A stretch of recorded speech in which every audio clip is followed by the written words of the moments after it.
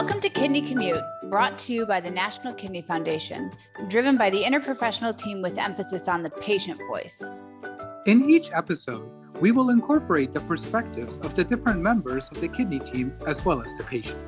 Join our huddle on all things kidney health and allow new perspectives to inspire collaboration in your practice. Eligible listeners can earn credit along the way. The Kidney Commute, a continuing education podcast planned by the team for the team. Hello, and welcome to the Kidney Commute, an NKF interprofessional podcast. My name is Dory Minch. I'm a social worker with Atrium Health Wake Forest Baptist in North Carolina, and I'll be the host of today's discussion. Today, we'll be discussing a topic that's important for all of our kidney patients. Living donation and transplant is a great way to address disparities in the limited access we have to kidneys. And here with us today, we have a robust panel with experience in being both living donors and providers to our patients. Hello, everyone. My name is Lance Mason, and I am a 2021 Living Kidney Donor Transplant recipient, and I have no financial relationships with ineligible companies. I'm Alexandra Dmuchuk. I'm a nephrologist with some transplant nephrology training. I don't have any financial disclosures. Hi, my name is Annie Doyle. I'm a registered nurse and living donor coordinator at M Health Fairview, University of Minnesota Medical Center, and I do not have any financial disclosures. My name is Jennifer Bruns. I am a social work case manager at Ascension Providence Hospital in Southfield. I have past experience working as both a transplant and kidney dialysis social worker for about 20 years. And I also was a kidney donor to my husband in 2004, and I have no financial disclosures. I am Vinitha Kumar, a transplant nephrologist at University of Alabama in Birmingham, the same place as wonderful Lance Mason. And I'm also the medical director of the Incompatible Solid Organ Transplant Program here. And I have no financial disclosures. And I'm Dory Minch, the host of today's episode, and I have no financial relationships with ineligible companies. So let's dive right in. Lance, let's start with you. Can you share a little bit about your experience on how to find a living donor? Yeah, so I took what I would consider a more modern approach to it as far as posting all my information on social media. I went ahead and typed up a long story and description on who I was, my process, my connection with chronic kidney disease, when it started, how it started. And I shared it on all my social media platforms, Instagram, Twitter, Snapchat, Facebook, everything you could think of. And I think total, I had over 200,000 hits and shares and comments and DMs and everything from all of the posts. I mean, within that, I had over 15 people apply to be a living donor.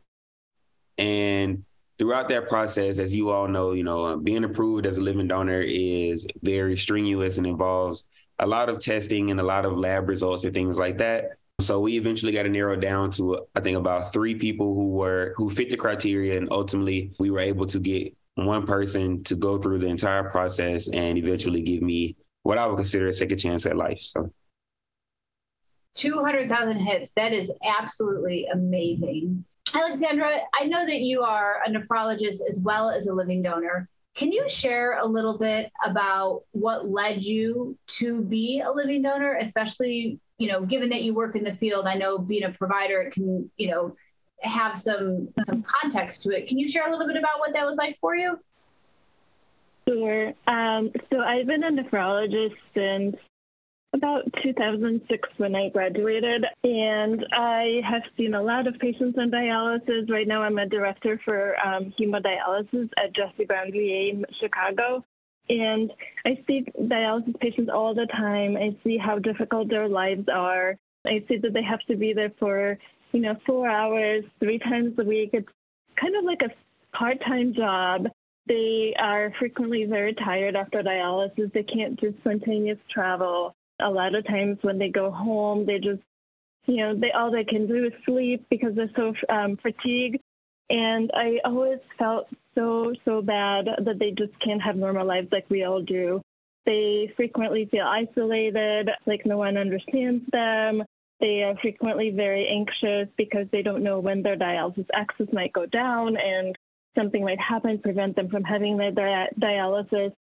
So I began thinking about this about 9 years ago, and there was one particular case that made me really seriously think about it. And it was a younger woman that I saw in clinic. She was about in her early 30s and just came to me for the first time from her OBGYN. She just underwent like an OBGYN workup because she was trying to get pregnant. She just got married, and her OBGYN drew some blood, and it turned out that her creatinine was high. She had previous known kidney disease. When she first saw me, we thought, well, maybe it's something acute and maybe something we could treat. But unfortunately, on further investigation, it was found that it was chronic kidney disease, end stage, and there was nothing to be done. The second time I saw her, I told her, we should talk about transplant options for you because you're very young, you have your whole life ahead of you, and we should talk about those options. And maybe you should talk to your family, your friends, and see if anyone would be coming forward to donate to you. And the next time I saw her, she was in tears, and she said no one is willing to donate. And I just felt so bad for her. My heart was breaking because I knew she was trying to have a baby, and I knew she was going to be on dialysis in the next month or two. And I know how difficult it is to become pregnant on dialysis and carry to term, almost impossible. Like I've never seen it happen. So I knew her dreams may never realize because I knew how long the Chicago waiting list and the transplant list would be, probably about 7 years. So by the time she got on the list, she got a transplant, she could be in her late 30s and she might never get pregnant. She might never realize her dream. So I just felt so bad. And that's when my first serious thought began, like I should maybe become a donor. But I wasn't sure if I could donate because I have a history of bladder malignancy when I was in my early 20s. So it took me a little bit while longer. I asked the transplant team at my institution, Northwestern University, if I could become a donor if I haven't had a recurrence. And they said, you probably can. So finally this year after COVID, it took a little bit longer because of that. And I needed some social support. And the workup revealed that I was a great donor. So that's why it took me a little bit longer, but it's been about 9 years that I've been thinking about it, just because I wanted to help people. That is an amazing story. Thank you so much for, not only saving her life, but saving somebody else's by pulling, her out of that donor wait list. That's awesome. Yeah, and also not only did I want to help one person, I also wanted to, hopefully, because I'm a physician and nephrologist, inspire other people to donate because I thought, well, if I'm a nephrologist, I know all the risks that come with donation and the benefits because there are benefits. You feel really good about helping someone. Maybe other people will be more likely to come forward to donate. And then I also had another goal in mind because I see that some patients in both institutions that I work at are hesitant to go on the transplant list or get a transplant because they don't trust in the medical system or they don't trust their doctors. And I thought if they see their doctor doing this and believing in transplant and knowing that patients are living healthier and longer lives with a transplant, they might be more willing to undergo a transplant workup and more accepting of a transplant. So those were my goals and my wishes for my donation. That is so powerful. Annie, can you share with us the process of being worked up as a living donor? I'd be happy to. So living donation is a really precious resource, and therefore all centers that evaluate living donors are very careful and thoughtful and follow all the necessary regulations. So it's a tiered process. It moves at the donor's pace. So that's another important thing to note, that donors can move as quickly or take as much time as they need throughout the process. It's an equal vetting process in the sense that we are looking at the donor and evaluating their medical and psychosocial history to see if they're suited to do this. But donors are also vetting the transplant center. They're making sure they understand all the risks and benefits of donation, the alternatives, and if this is the center where they would choose to donate their gift. Most centers start with an intake process that's often an online survey or a call with a healthcare professional to review their medical history. Then there is an ILDA call, or Independent Living Donor Advocate. That person serves as an advocate for the donor to protect their rights throughout the process. They're independent from the transplant team. After that call, it might vary from center to center, but there's usually another screening process with a transplant coordinator or perhaps some basic testing. And that might be height, weight, blood pressure, some basic labs, blood type, tissue typing. It really varies between centers. When the donor is ready for the in-person evaluation, that's usually a 1 or 2 day process, depending on the center. There is blood testing, urine testing, kidney function testing, imaging, including EKG, chest X-ray, abdominal CT, provider visits with the transplant team, including physicians. That might be a nephrologist and a surgeon, the social worker, the donor advocate, a dietitian, a transplant coordinator, and possibly a psychologist, pharmacist, and financial coordinator. The purpose of all these visits are to assess the medical and psychosocial candidacy of the donor and provide education about the evaluation process, the living donor nephrectomy surgery itself, and the risks, both short-term and long-term, with kidney donation. As Alexandra mentioned, there are benefits of feeling good about giving the gift of life. However, there are no medical benefits with kidney donation. And therefore, it's really important that donors understand the short-term and long-term risks of donation. We also review the alternatives to living donor transplant, such as deceased donor transplant, dialysis, and also perhaps helping that recipient find a living donor other than yourself. The goal, of course, with any team or any transplant center is to support the potential donor in their informed decision-making. Typically, the living donor team meets shortly after the donor's evaluation and reviews the donor's candidacy in a multidisciplinary committee. Donors are often approved at this point, declined, or require more testing to see if they want to proceed in the kidney donor evaluation process. Thank you, Annie. Can you share a little bit about what information is shared with the recipient? Absolutely. So, as I mentioned, living donation is a really precious resource, and therefore the donors have their own living donor team, which is separate from the recipient team. And this is, of course, so that we can support the living donor's best interests. And therefore, we don't share information with the recipient about their donor's progress throughout the donor evaluation.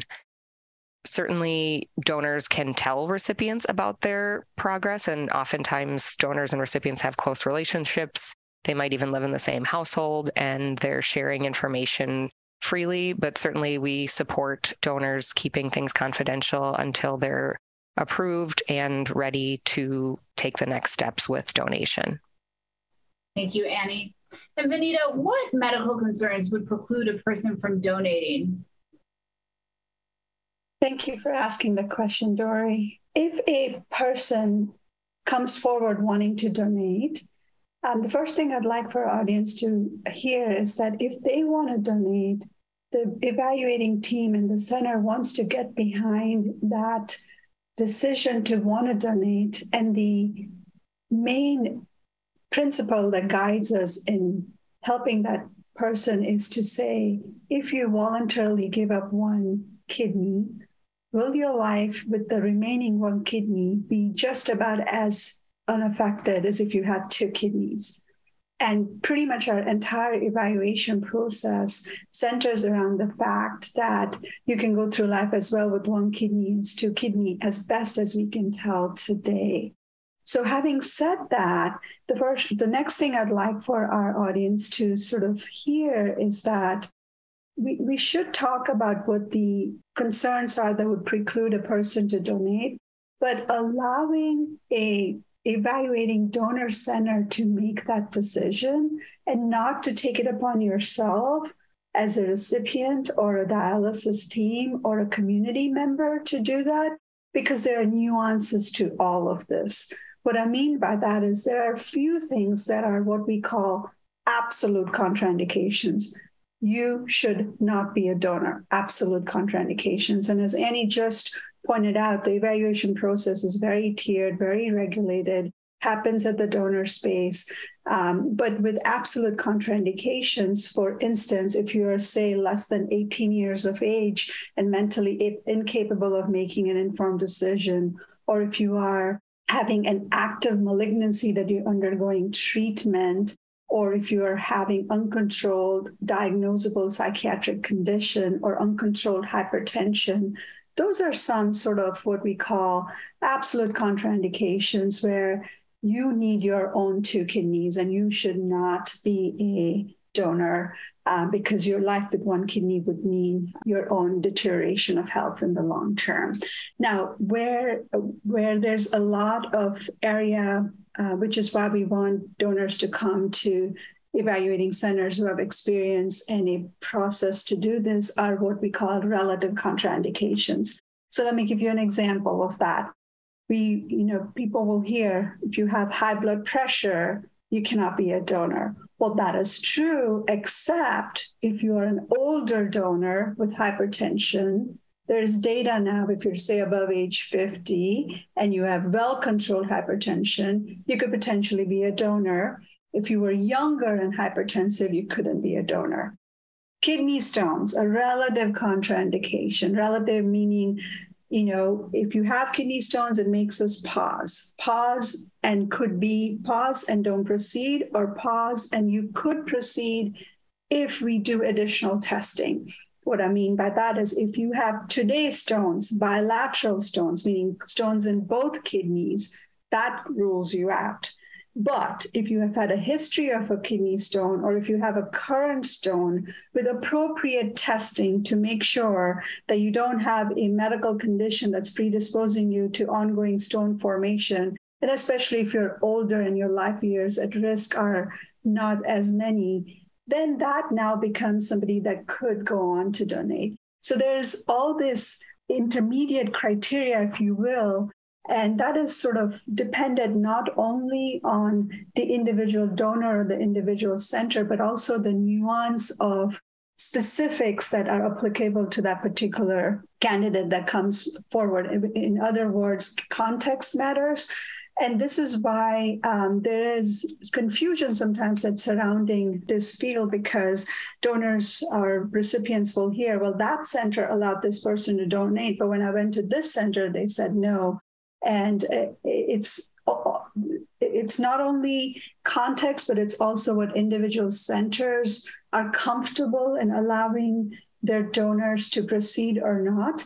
The word allowing sounds really harsh. What I mean by that is that we know a lot about kidney donation. We know that kidney donation, for the most part, is extremely safe. But we also know that as our population is aging, as medical conditions are accumulating, as, for instance, obesity increases in our population, I am not the same weight I used to be in high school. So if I wanted to be a donor today versus if I wanted to be a donor in high school, that's 2 very different narratives. If somebody who has, for instance, a BMI of 35 comes forward to want to be a donor, most centers would say lose weight and then come back, and then we'll see and we'll give you a certain target weight. There are some centers that will say, even if you lose weight, we know most donors gain weight back later. So today, if you are this weight and you don't have any medical conditions like diabetes, hypertension, pre-diabetes, pre-hypertension, and you have adequate kidney function and you're otherwise an acceptable donor, go on to donate, but then we want you to be enrolled in a weight loss program and take care of yourself long term. So these are sort of the individual practice variations. But I hope that sort of answers your question about what are some of the medical concerns that would preclude a person from donating. Absolutely. And I think what is so important is that distinction between relative and absolute contraindications. I often tell people, let the transplant center determine whether your intended donor is a candidate and not you, because that donor can share their evaluation experience with others and help promote other people to come and be evaluated. So yes, thank you very much.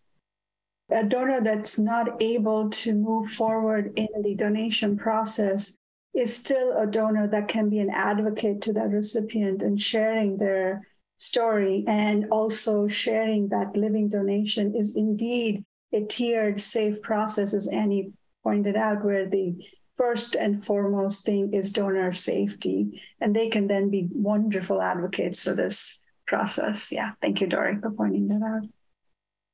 Jennifer, what psychosocial concerns might a person have when they are in evaluation to be a potential donor? One of the first things we always ask patients or potential donors is, what made you come to this decision? I mean, obviously, even when you're completely sure of your decision to donate, obviously people will have some concerns, anxiety, that sort of thing. What we're really looking for are major sort of indecision, concern. We want to make sure someone is coming in with that this is something they really want to do, that there's no conflicting feelings. And when I used to do living donor evaluations, I would, we'd often talk about some of the conflicts, because people that want to donate really want to help the person, but they may have concerns. We want to make sure the person has adequate support for the surgery. So do you have family, friends that are supportive of your decision? People in your life that will be able to help take care of you when you are recovering from the surgery? We want to make sure that there are no obvious financial concerns, that, you're able to take time off work. And if you do need to take vacation time or get some short-term disability, we help you with that process. Always lifestyle concerns. We want to make sure that the potential donor is leading a healthy lifestyle, not engaging in any substance abuse, not engaging in any real risky behavior that might put their health or their remaining kidney in danger. We just want to make sure that there's no obvious any mental illness, any serious mental health issues. Again, people will come in with a little bit, maybe anxiety, maybe a little bit of fear, that sort of thing. Mild amount of that is normal, part of the process. But if you're having any significant depression, anxiety, any other mental health concerns, you want to make sure that those are treated and dealt with prior to any decision to proceed with donation. Thank you for that.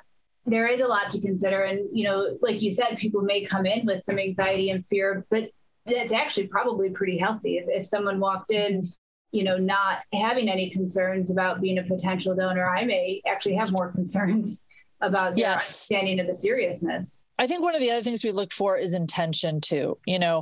I remember one case I had where a potential donor, they were dealing with a lot of past trauma, and they were using donation as a way to heal that, which to an extent that may be, using your past experience to inform your decisions is okay.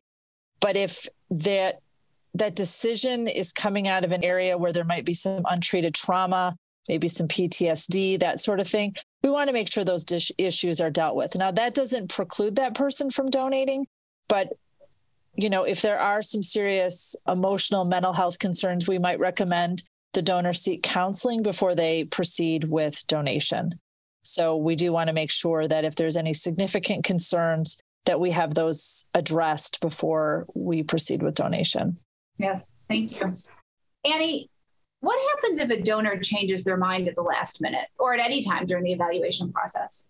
Sure. So that's a really important question. And that is something that is stressed throughout the donor evaluation process.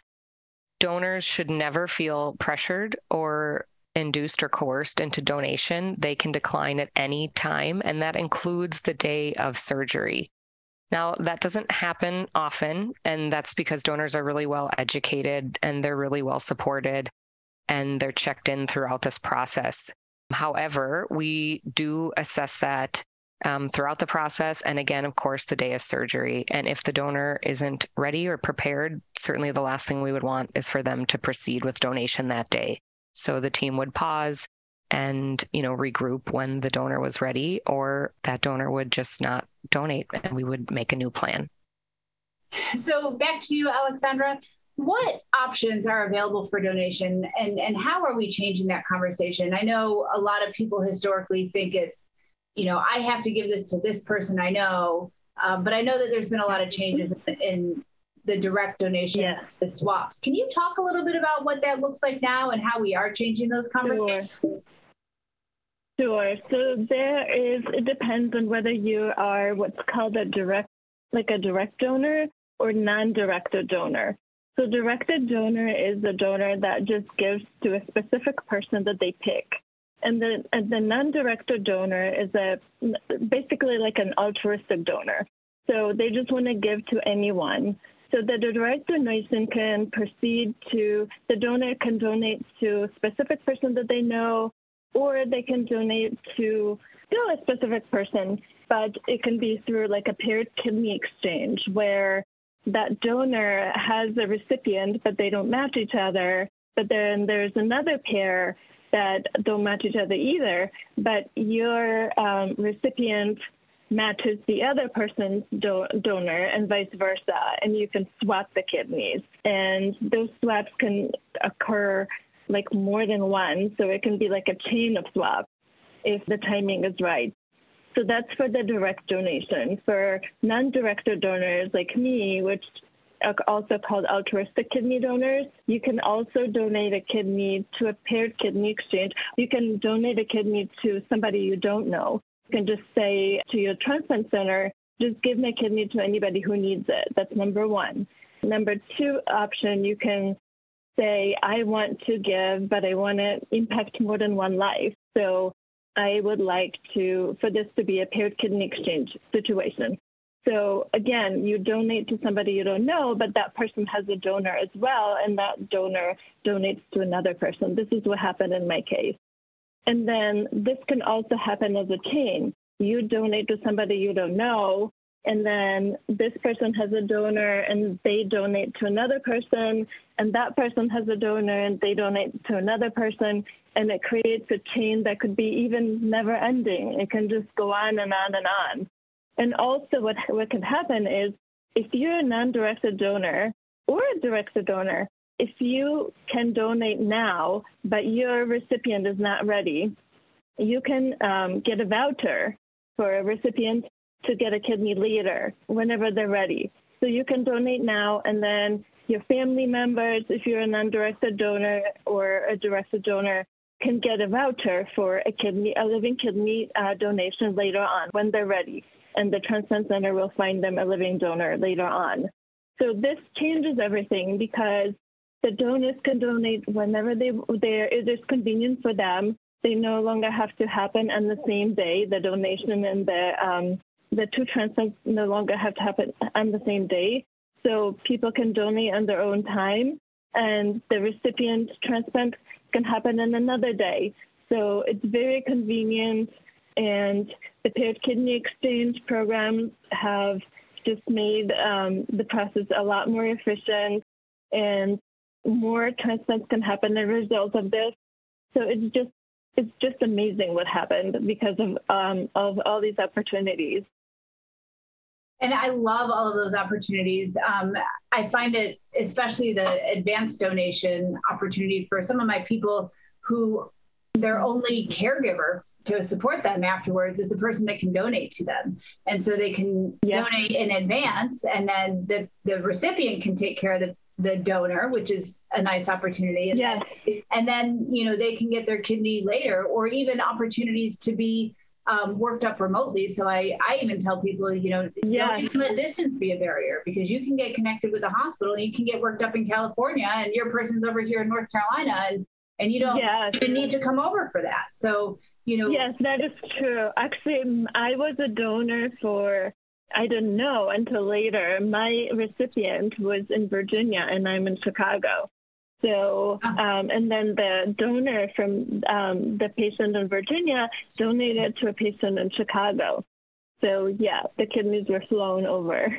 And you don't have to look like your donor, you don't have to be, or you don't have to look like your recipient, you don't have to be the age of your recipient, you don't have to, it doesn't matter, right? You don't have to have the same blood type.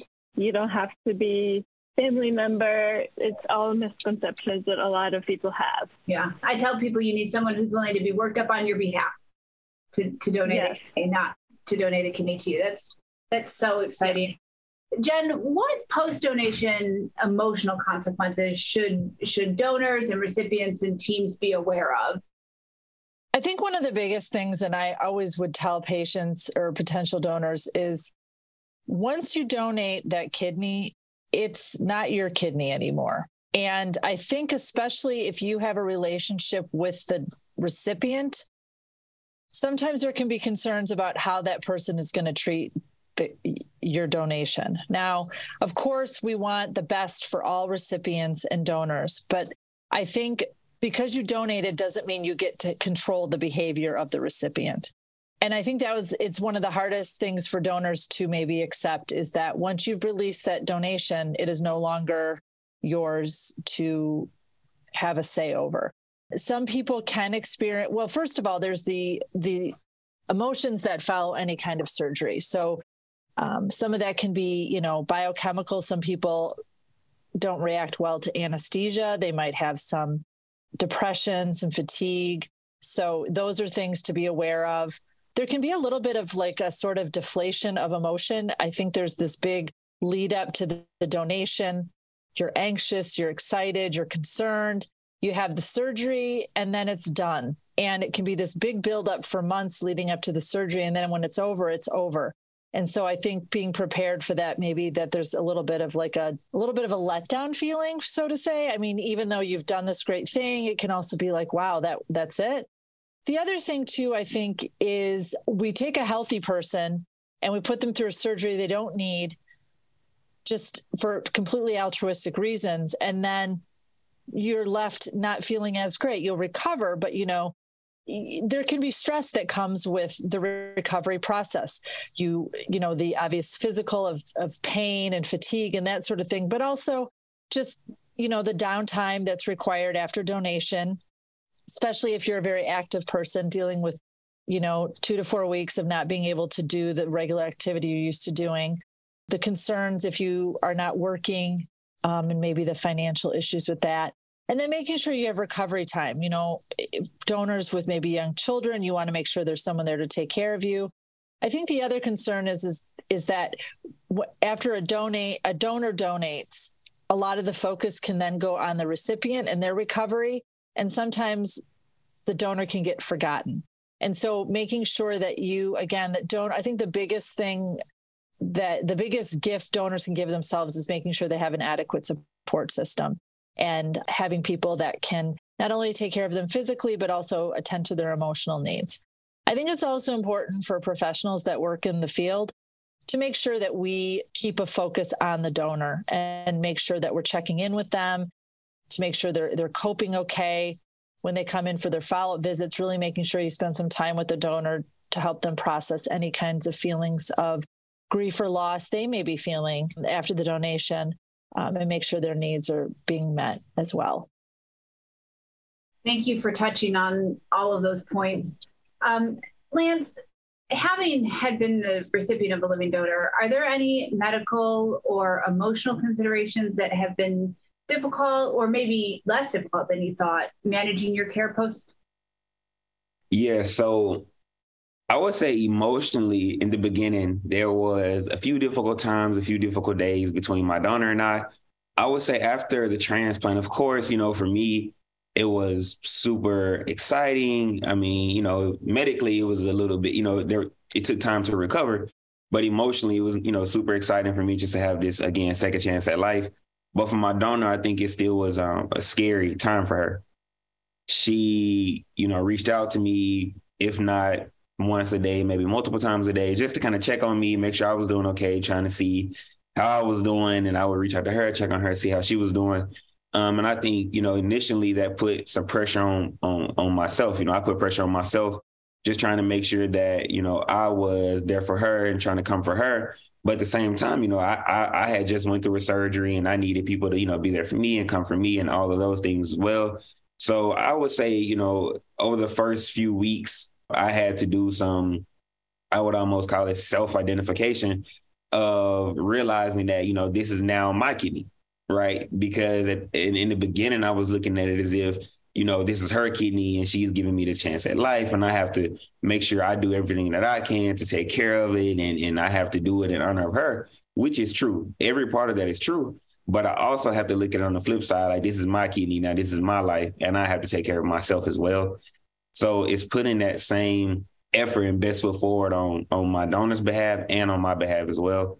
And as far as medically, I would say the post-donation process, it took a high level of organization and a high level of patience as far as really taking the time to let my body heal and not trying to rush back into the world, especially, post-COVID, trying to kind of get back and do things that I had been missing out and go back to restaurants that I hadn't been able to eat at. And, just being able to kind of reintroduce myself into life, a normal life without dialysis and without, being in end-stage renal disease. But the most important thing that I know my nephrologist and Dr. Kumar and Dr. Zarju and everybody at UAB that they spoke of was being sure that I took my medicine. I never, ever, ever, still to this day, I have not missed a dose. And I plan for the rest of my life on never missing a dose of any of my anti-rejection medicine, any of my blood pressure medicine, anything like that. Because at the end of the day, if I don't do what I have to do to maintain my kidney, emphasis, if I don't do what I have to do to maintain my kidney on the inside, her donation will ultimately not be as effective as it can be and should be. And my life will not be as healthy and as exciting and as awesome as I think it can be and should be. So medically, I would say that the process overall is not hard, especially compared to going through dialysis and going through all of the workup and lab works and the feeling and being drained and having such a strict diet while going through kidney disease. But I would just say it's super important that you maintain organization and that you just kind of stay on top of it and don't let the excitement and don't let the fun of it all, get to you, that you forget the importance of maintaining a healthy lifestyle for sure. That is so powerful. And I love, what you say, and especially mirroring what Jen was saying about it. It is your kidney and it is your responsibility. And although you want to honor your donor, you can't live for your donor, and they don't want you to. They want you to live for yourself, and hopefully in the evaluation process, all of that's teased out. And your point about the immunosuppression, some people think that because it's a living donor that you won't need to take medicine, but because it's not your own kidney, you absolutely always will need to take that immunosuppression. Your body's never gonna, think that it's its own. And so thank you for bringing those really strong points to a head. So, I want to thank our panelists and just provide a few takeaways really briefly. Often providers may feel that there's a conflict of interest in donating to a directed donor patient or to be an altruistic donor. And there absolutely is not, as we can see on our panel here of a physician who donated, to a patient, and Jen donating to her husband. There is no conflict of interest there. We work in the field. It doesn't mean we can't be a part of the field, and we should all be champions like our panelists are today. When you're considering whether or not you or one of your patients' intended donors is a candidate, let the transplant center make that decision. Even if someone isn't a candidate, they can share their experience with others and may put them at ease to donate. And, finally, when talking to your patients, remind them that a donor doesn't need to look like them. They don't need to have the same blood type. They don't need to be the same race, gender, or even have the same political views. They don't even need to agree with the recipient. They just need to be willing to be evaluated on the recipient's behalf and be willing to engage in that process and open and honest in what they need. So again, I want to thank you to all of our panel members for their contributions to this important discussion. And to all of our listeners, thank you for joining us on this ride of the Kidney Commute. Remember, eligible audiences can earn CE credit for listening to this episode by clicking the link in the episode description. If you have any comments or suggestions for future episodes, please email the team at nkfpodcast@kidney.org. Stay tuned for future huddles, and in the meantime, continue to let new perspectives inspire your practice. Thanks all for being here today.